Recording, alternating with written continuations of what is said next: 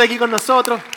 Y nuestro deseo es que, primero, que hagas a Cristo el Señor de tu vida si no lo has hecho todavía. Y número dos, que si tú quieres, puedes hacer de esta iglesia su iglesia. Así que gracias por estar aquí con nosotros y que Dios le bendiga.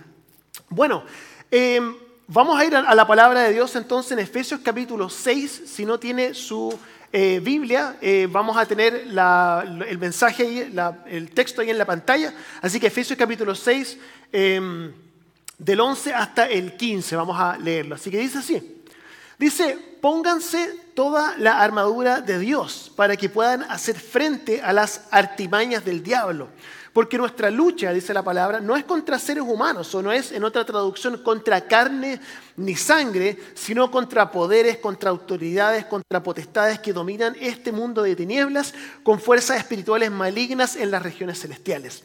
Por lo tanto, pónganse toda la armadura de Dios, para que cuando llegue el día malo puedan resistir hasta el fin con firmeza. Manténganse firmes, dice, ceñidos con el cinturón de la verdad, protegidos con la coraza de justicia y calzados con la disposición de proclamar el evangelio de la paz.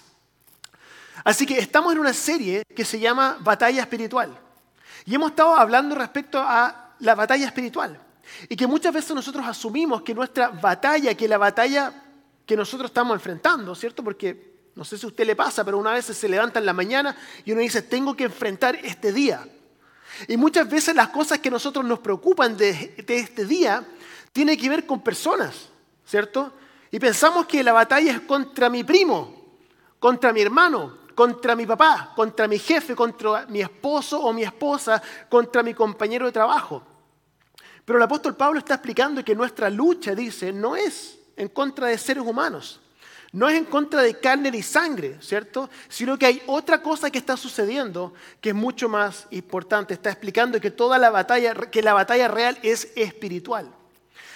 Y la razón por la cual es importante que nosotros entendamos la verdadera naturaleza de esta batalla es porque si nosotros pensamos que la batalla es humana, entonces vamos a tomar armas humanas para poder enfrentar una batalla que es esencialmente espiritual. ¿Y qué es lo que va a suceder? Nos vamos a poder solucionar los problemas, nos vamos a sentir frustrados, ¿cierto? Porque estamos tomando las armas equivocadas. ¿Alguna vez a usted le ha pasado que usted toma una herramienta equivocada para hacer un cierto trabajo? Por ejemplo, si quiero atornillar un tornillo y tomo un cuchillo, digo, con el cuchillo lo voy a hacer, ¿cierto? Y empiezo a atornillar. ¿Qué es lo que pasa? El tornillo no se va a atornillar apropiadamente y probablemente el cuchillo lo voy a romper, ¿cierto? ¿Por qué no funciona el cuchillo tan bien? Porque el cuchillo no fue hecho para atornillar tornillos. Lo mismo nos pasa en cuanto a lo que hacemos en nuestra vida cuando enfrentamos esta batalla espiritual. Muchas veces tomamos herramientas que son humanas para poder enfrentar una batalla que es 100% espiritual. Entonces, de esto hemos estado hablando dentro de esta serie. De hecho, el apóstol Pablo, en su carta a los Corintios, en 2 Corintios capítulo 10, comenzando desde el versículo 3, dice así. Dice, pues aunque vivimos, es muy importante esto, escuchen. Pues aunque vivimos en el mundo, ¿cierto? No libramos batallas como lo hace el mundo. Las armas con que luchamos no son del mundo. O sea, ¿cuáles son las armas de este mundo? ¿Cierto? Los argumentos, mal por mal, ¿cierto? Tratar de ganar una discusión, sino que tienen el poder divino para derribar fortalezas, destruimos argumentos y toda altivez que se levanta en contra del conocimiento de Dios y llevamos cautivo todo pensamiento para que se someta a Cristo. Entonces, hasta ahora nosotros hemos estado hablando varias cosas. Número uno, que la batalla no es humana, sino que es espiritual. Número dos, que tenemos nosotros que tomar estas armas espirituales que están disponibles para nosotros. Y número tres, que tenemos que usarlas, ¿cierto? Las armas están disponibles y también tenemos que usarlas. Entonces la pregunta es esta. ¿Cuáles son las armas que están disponibles para nosotros poder usar? Y hemos estado hablando respecto a esto en toda esta serie. Comenzamos diciendo que el cinturón de la verdad, ¿cierto? Y el cinturón de la verdad es Cristo mismo. La coraza de justicia, ¿se acuerda? Que la coraza de la justificación no es que yo tomo esta coraza para yo poder enfrentar los problemas en la vida, sino que tomo la justificación de Cristo.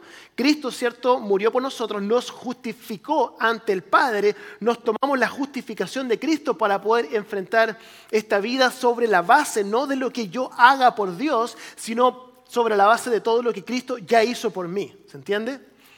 Y hoy día vamos a hablar sobre el Evangelio de la Paz. Sobre el Evangelio de la Paz. Okay. Comienzo con una pregunta.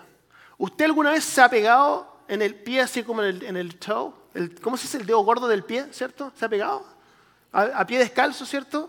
En la noche cuando uno va al baño, se pega en el dedo del pie. ¿Le ha pasado o no? ¿Sí?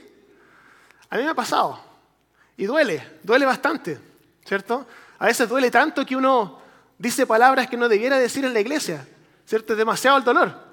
De hecho, yo tengo un problema en mi pie derecho, tengo una condición que se llama hallux rigidus, que es un problema que tengo en el dedo gordo del pie derecho, que es una suerte de artritis. Entonces, tengo que usar un insert especial en el pie, en la zapatilla, y luego vamos a tener que hacer una operación más adelante.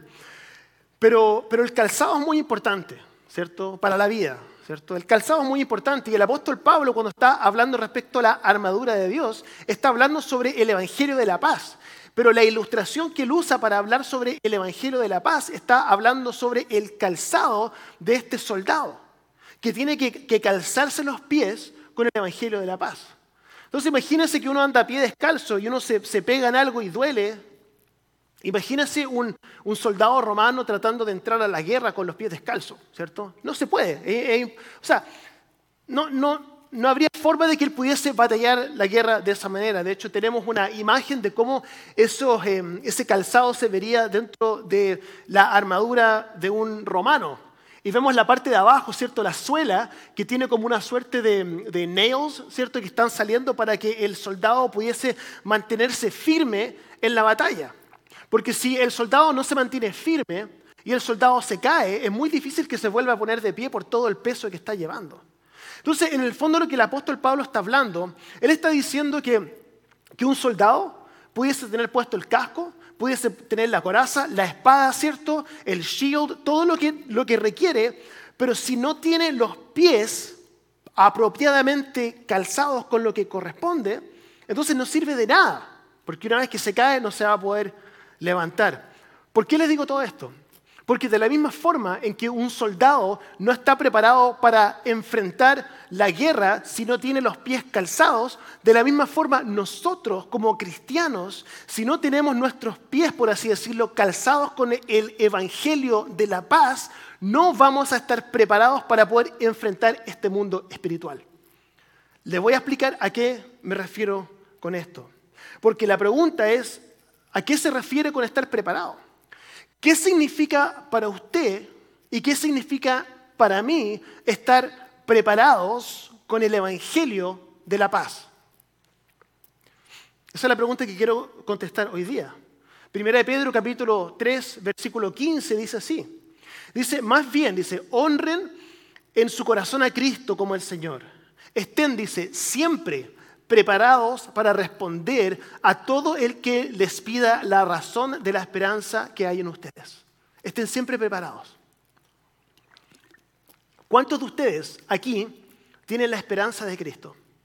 Que usted dice, Cristo a mí me da esperanza. Tengo esperanza en Cristo. ¿Sí? Muchos de ustedes. Ahora, la siguiente pregunta que voy a hacer, no voy a pedir que levanten la mano porque no quiero avergonzar a nadie. Simplemente voy a preguntar esto. ¿Cuántos de ustedes saben la razón de la esperanza que ustedes tienen? En otras palabras, usted sabe, porque si usted me dice, yo tengo la esperanza en Cristo, le prometo que yo le creo. Yo le creo, porque yo también la tengo. Mi esperanza está puesta en Cristo. Tengo la esperanza. Pero la otra pregunta que es muy importante es si usted sabe la razón. Y si usted está preparado para dar una respuesta a alguien que a usted le pregunte cuál es la razón de la esperanza que usted tiene. Entonces la pregunta es esta. Si alguien a usted le pregunta eso, ¿usted sabe qué contestarle? Es una pregunta respecto al Evangelio. estaba hablando con un pastor esta semana, un pastor de una iglesia que se llama Not Avenue, la iglesia, y él me decía que habían pasado por un periodo de tiempo de unos 3 años en que estaban buscando un pastor. Estaban buscando un pastor y estaban entrevistando a varios pastores, y él me dijo, ¿sabes qué? Es increíble. Muchos de estos pastores que que ya están graduados, ¿cierto? Tienen grados, no saben lo que es el evangelio. O sea, le preguntan, explícame el evangelio. Y es como que no saben qué decir. Ahora, no quiero decirle, como los pastores no saben, entonces ¿por qué tenemos que saber nosotros si ni siquiera ellos saben? Esto es un muy mal ejemplo, porque nosotros debiéramos poder saber por qué creemos lo que creemos. Sería como acercarse a un psicólogo y decirle, oiga, ¿qué es lo que es la psicología? No sé, ¿cierto? Sería extraño. Bueno, nosotros tenemos que saber por qué creemos lo que creemos, porque tenemos la esperanza en Cristo, pero ¿cuál es la razón? Mire, nosotros le voy a explicar simplemente el Evangelio. Si a alguien usted le pregunta qué es lo que es el Evangelio o qué es lo que usted cree o por qué cree lo que cree, es bien simple la verdad. Pero a veces sabemos que lo tenemos, pero no sabemos cómo articularlo, cómo explicarlo. Nosotros estábamos muertos en delitos y pecados. Esa pecaminosidad nos separa de Dios, ¿cierto? El precio de nuestro pecado es separación eterna de Dios. Y no podemos nosotros, por mucho que lo intentemos, poder reconciliarnos por nosotros mismos con Dios. No podemos. Podemos intentarlo de muchas, no podemos, es imposible. Necesitamos un Salvador, alguien que entre y pueda abogar por nosotros ante Dios. Por eso que Cristo vino, murió y resucitó al 3er día. Entonces, a través de Cristo, Cristo creó un camino para poder llegar al Padre. Y es por eso que nosotros tenemos esta esperanza de poder pasar la eternidad con Cristo. Y eso cambia toda nuestra vida. Estaba compartiendo el Evangelio esta semana con mi mecánico. Y se lo expliqué de esta forma. Le dije, mira, hay muchas religiones en el mundo. Y todas las religiones tienen algo en común. Pero el cristianismo es completamente diferente. Todas las otras religiones se basan en una palabra, que es hacer. Hacer. Tengo que hacer A, B, C, tengo que hacer cosas para poder estar bien con Dios, ¿cierto? Pero lo que nosotros creemos es completamente diferente. Nuestra creencia está basada en otra palabra, que no es hacer, sino que es hecho. Todo ha sido hecho por Cristo para nosotros. Entonces nuestra reconciliación con Dios no viene a través de todo lo que nosotros podemos hacer para reconciliarnos con Dios, sino que es poner nuestra fe en lo que Cristo ya ha hecho por nosotros. Podemos explicarlo de muchas formas. Por ejemplo, en nuestro ministerio de Food Help tenemos un grupo de evangelismo. Es un grupo de personas de nuestra iglesia que están hablándole a todas las personas que llegan a recibir alimentos los días sábados. Y muchas veces simplemente lo que hacen es contar su historia. Y todos nosotros tenemos, básicamente, si usted es cristiano, usted tiene una historia. Y esa historia tiene 3 partes. Todos ustedes, si ustedes tienen un encuentro con Cristo, su historia tiene 3 partes. Su vida antes de Jesús, el momento en que se encontró con Cristo y los cambios que ha recibido como resultado de ese encuentro. Entonces, muchas de esas formas son formas en las cuales nosotros podemos dar la razón por la esperanza que nosotros tenemos. Entonces, en resumen, lo que hemos hablado hasta ahora. Tener los pies calzados con la disposición de proclamar el Evangelio de la paz significa saber qué es lo que usted cree, por qué lo cree, y estar listo y dispuesto a poder compartir esto con los demás. Entonces, nuevamente le pregunto, ¿está usted listo? ¿Tiene usted los pies calzados con el Evangelio de la paz para poder enfrentar este mundo espiritual? Otra cosa que el apóstol Pablo señala que es muy importante es que no solamente dice evangelio, ¿se da cuenta? No solamente tener los pies calzados con el evangelio. Él agrega otra palabra. ¿Cuál es la otra palabra que agrega? De la paz. No solamente el evangelio, sino que agrega de la paz. Ahora, ¿por qué agrega esta otra palabra? Y sobre todo como estamos hablando de un lenguaje bélico, ¿cierto? Estamos hablando como de una guerra. ¿Por qué la paz? ¿Por qué estamos hablando respecto a la paz? ¿Por qué esta aclaración? Y para poder explicar esto, quiero hacerle una pregunta. ¿Usted alguna vez,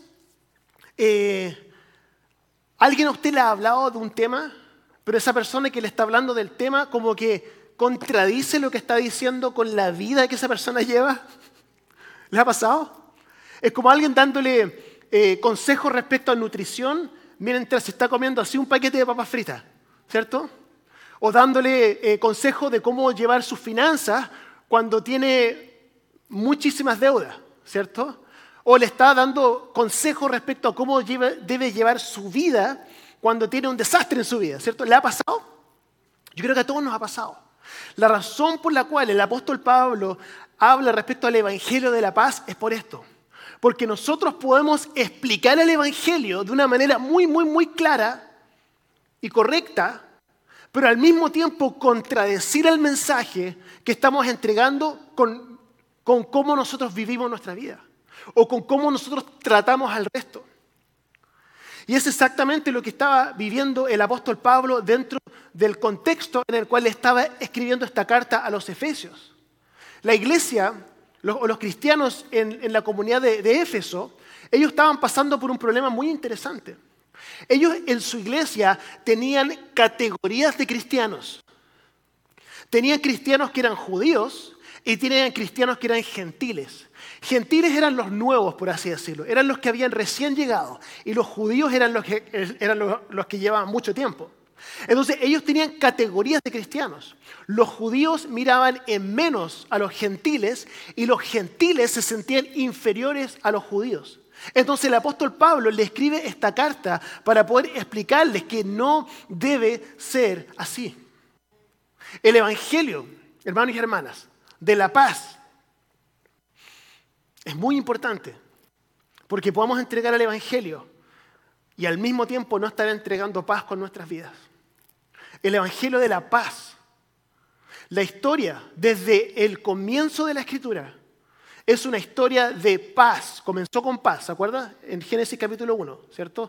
Estaba Adán y Eva, perfecta relación con Dios, ¿cierto? Con la naturaleza, todo perfecto. Paz, había paz. En hebreo, shalom, ¿cierto? Que significa equilibrio, significa contentamiento, significa estar feliz, significa tener suficiente trabajo como para no aburrirse, pero no tanto trabajo como para estresarse. Es una cosa perfecta, es shalom. Era lo que ellos estaban viviendo en Génesis capítulo 1.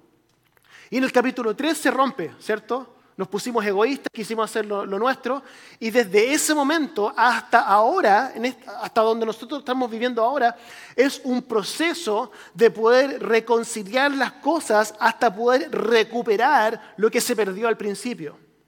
Entonces, cuando yo proclamo el Evangelio, y si no lo estoy proclamando si el resultado de lo que yo estoy proclamando con mi boca, el resultado de eso no es paz, no es armonía, no es reconciliación, no es equilibrio, no es restauración, sino que lo que yo estoy predicando, aunque sea evangelio, el resultado de eso es división, entonces no es el evangelio.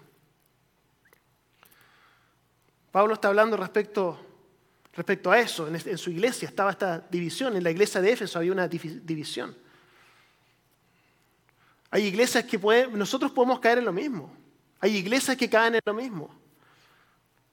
Hay iglesias en las cuales tú tienes que creer, profesar, actuar, comportarse de una cierta forma antes siquiera de sentirse bienvenidos. Entonces entran a los espacios y esta persona nueva que llegó, ya, a ver qué problema tiene. ¿Cierto? Sintiéndose así como que nosotros fuéramos superiores porque llevamos más tiempo. O porque supuestamente tenemos nuestra vida más en orden que el resto. Esto es lo que estaba sucediendo en esta iglesia. Judíos versus gentiles. Y nosotros podemos caer en lo mismo. Le estaba hablando hace un tiempo que comencé a hacer clases de surf, ¿cierto? Se lo he contado como 1000 veces ya. Todavía soy principiante, todavía estoy aprendiendo. Pero me acuerdo la primera clase de surf que tomé fue hace meses atrás. Y el primer día que llegué, yo estaba nervioso porque nunca lo había hecho y habían como 60 adolescentes ahí. Porque al final era como un campamento de surf y yo no sabía. Y yo llegué y me miraba alrededor y decía, ¿pero qué estoy haciendo aquí? Me sentía completamente fuera de lugar. Pero mi instructor de surf se me acerca y me dice, no te preocupes, tienes 47 años, no importa. Me puso con un grupo que eran 3 otros adultos que también estaban aprendiendo. Me incorporó, me involucró. Yo sabía que yo no tenía nada que hacer ahí y que me veía súper extraño comparado con todo el resto. Pero él hizo un trabajo precioso de poder hacerme sentir como que era parte de la familia inmediatamente. A pesar de que yo era de afuera. Él me enseñó una tremenda lección. Porque la razón por la que yo doy la bienvenida en esta iglesia, lo hago en el primer servicio y en el segundo servicio. Si usted está aquí por primera vez, le prometo que me pongo tan feliz cuando llega gente nueva a nuestra iglesia. Porque esas personas sienten que no son de afuera, que no son gentiles, sino que son parte de la familia. ¿Sabe por qué esto es tan importante? Porque Cristo nunca rechazó a nadie. ¿Usted sabía eso? Cristo nunca rechazó a nadie. Había personas que rechazaban a Cristo, pero la mesa estaba abierta para todos, siempre. Y yo quiero que nosotros seamos parte de lo que Cristo hacía. La mesa estaba abierta para hombres, para mujeres, para niños, para expertos en la ley, para esclavos, para libres, para gentiles, para judíos, pecadores, recaudadores de impuestos, prostitutas, borrachos, etc. Estaba abierta. Y yo quiero que nuestra iglesia también lo esté. Yo creo con todo mi corazón que Dios va a continuar dando crecimiento a nuestra iglesia. De hecho, estoy seguro. No me pregunten por qué, pero yo sé que así va a ser. Yo sé que así va a ser. Y en la medida en que la iglesia va creciendo, va a entrar gente a la iglesia que son diferentes a usted, que son diferentes a mí. Y cómo nosotros los tratamos, escuche esto, cómo nosotros los tratamos y cómo nosotros reaccionamos con su presencia y cómo nosotros le damos la bienvenida va a determinar si el evangelio que nosotros estamos predicando es realmente el evangelio de la paz o solamente retórica. Y yo creo que incluso pudiéramos recibir un poco de oposición respecto a esto. Yo entiendo, pero yo creo que vale la pena. Jesús lo hizo. Una de las críticas que Jesús recibía era esta, en Lucas capítulo 15. Así es como criticaban a Cristo. Decía, Él dice, acoge a los pecadores y come con ellos. Así decían, Él acoge a los pecadores y come con ellos. Y eso era como algo en contra de Él. Hermanos y hermanas, nuestra iglesia pudiese ser conocida por muchas cosas. Porque somos una iglesia bilingüe, porque somos una de las iglesias más antiguas, porque somos una iglesia muy diversa, porque somos una iglesia que regala comida. Pero ¿sabe qué? Yo quiero que nosotros seamos conocidos y que miren a nuestra iglesia y digan, en esa iglesia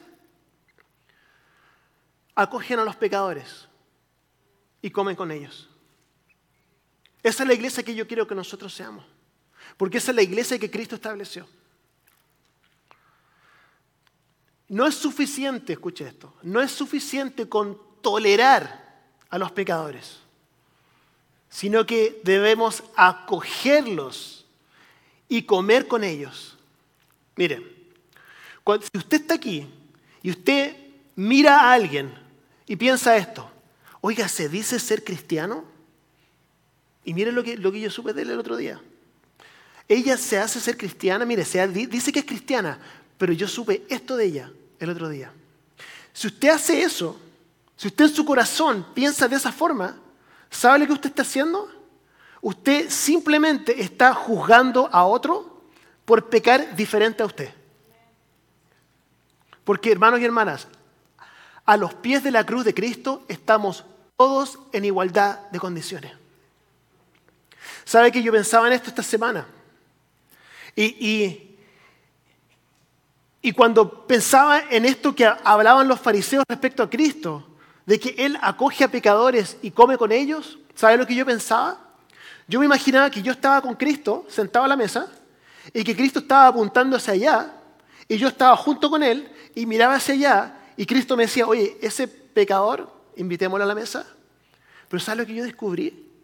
Es que yo era el que estaba acá, al otro lado, yo estaba aquí. Y Cristo me miraba de lejos y me decía, ven, esta mesa está abierta para ti también.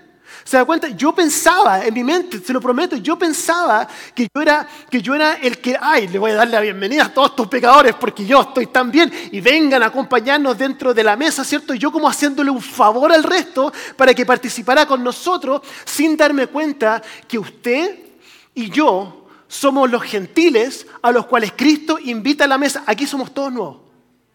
Aquí somos todos nuevos. Y Cristo nos invita a la mesa junto con Él.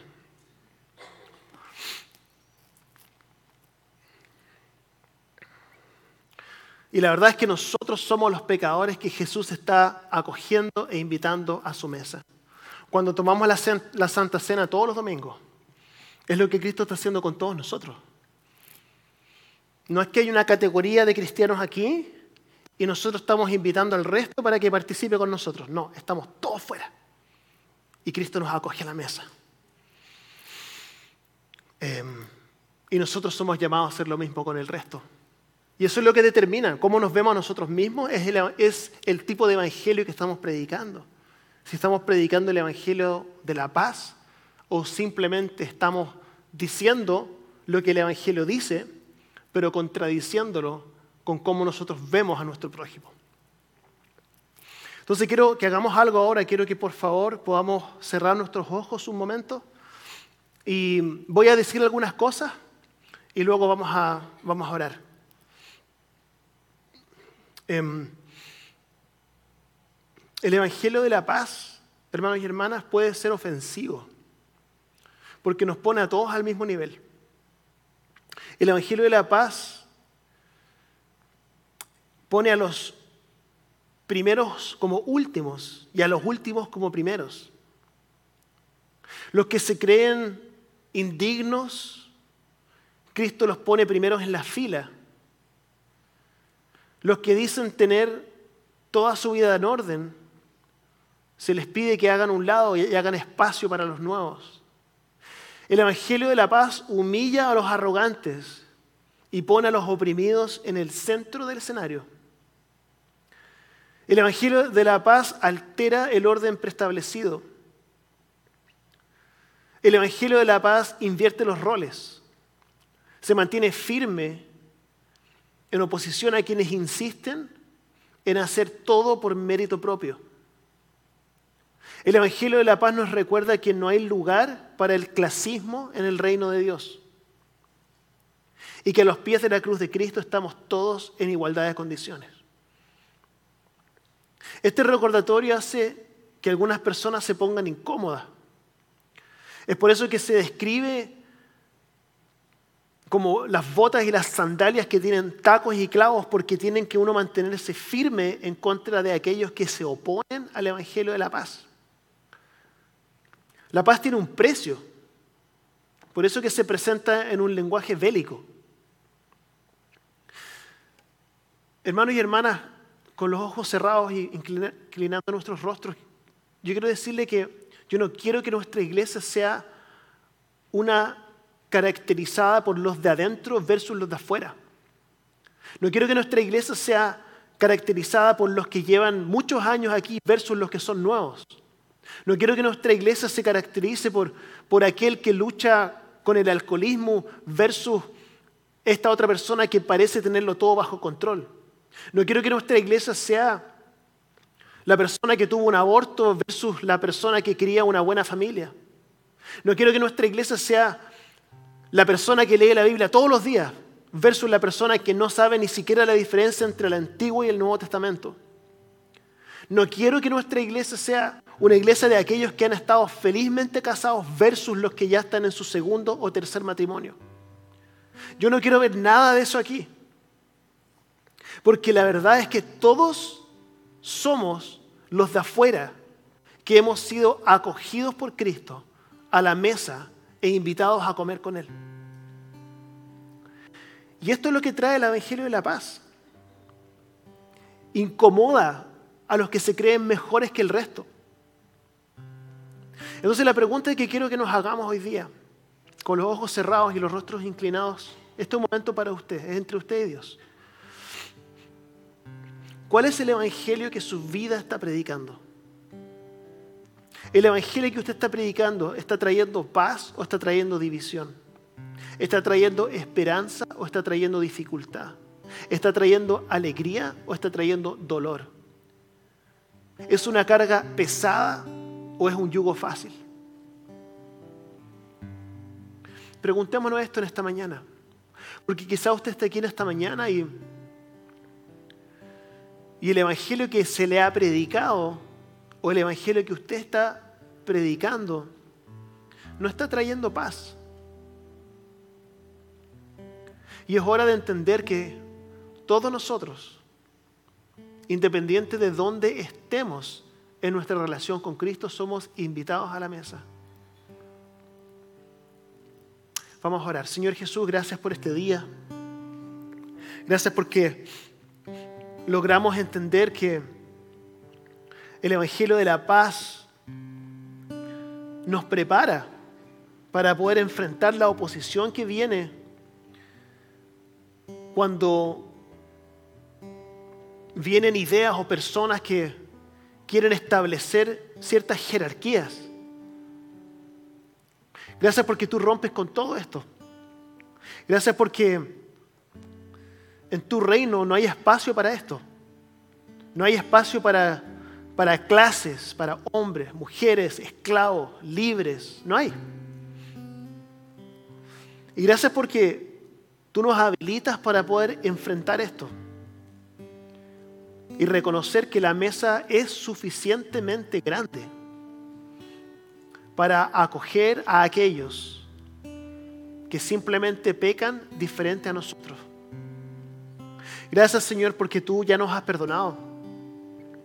Y gracias porque el poder de transformación de nuestras vidas, que viene como resultado del perdón y la gracia, es mucho más fuerte que lo que viene como resultado de la culpa y la condena. Gracias por este perdón que está disponible para nosotros. Gracias, Señor. De todo corazón, gracias. Gracias, Señor.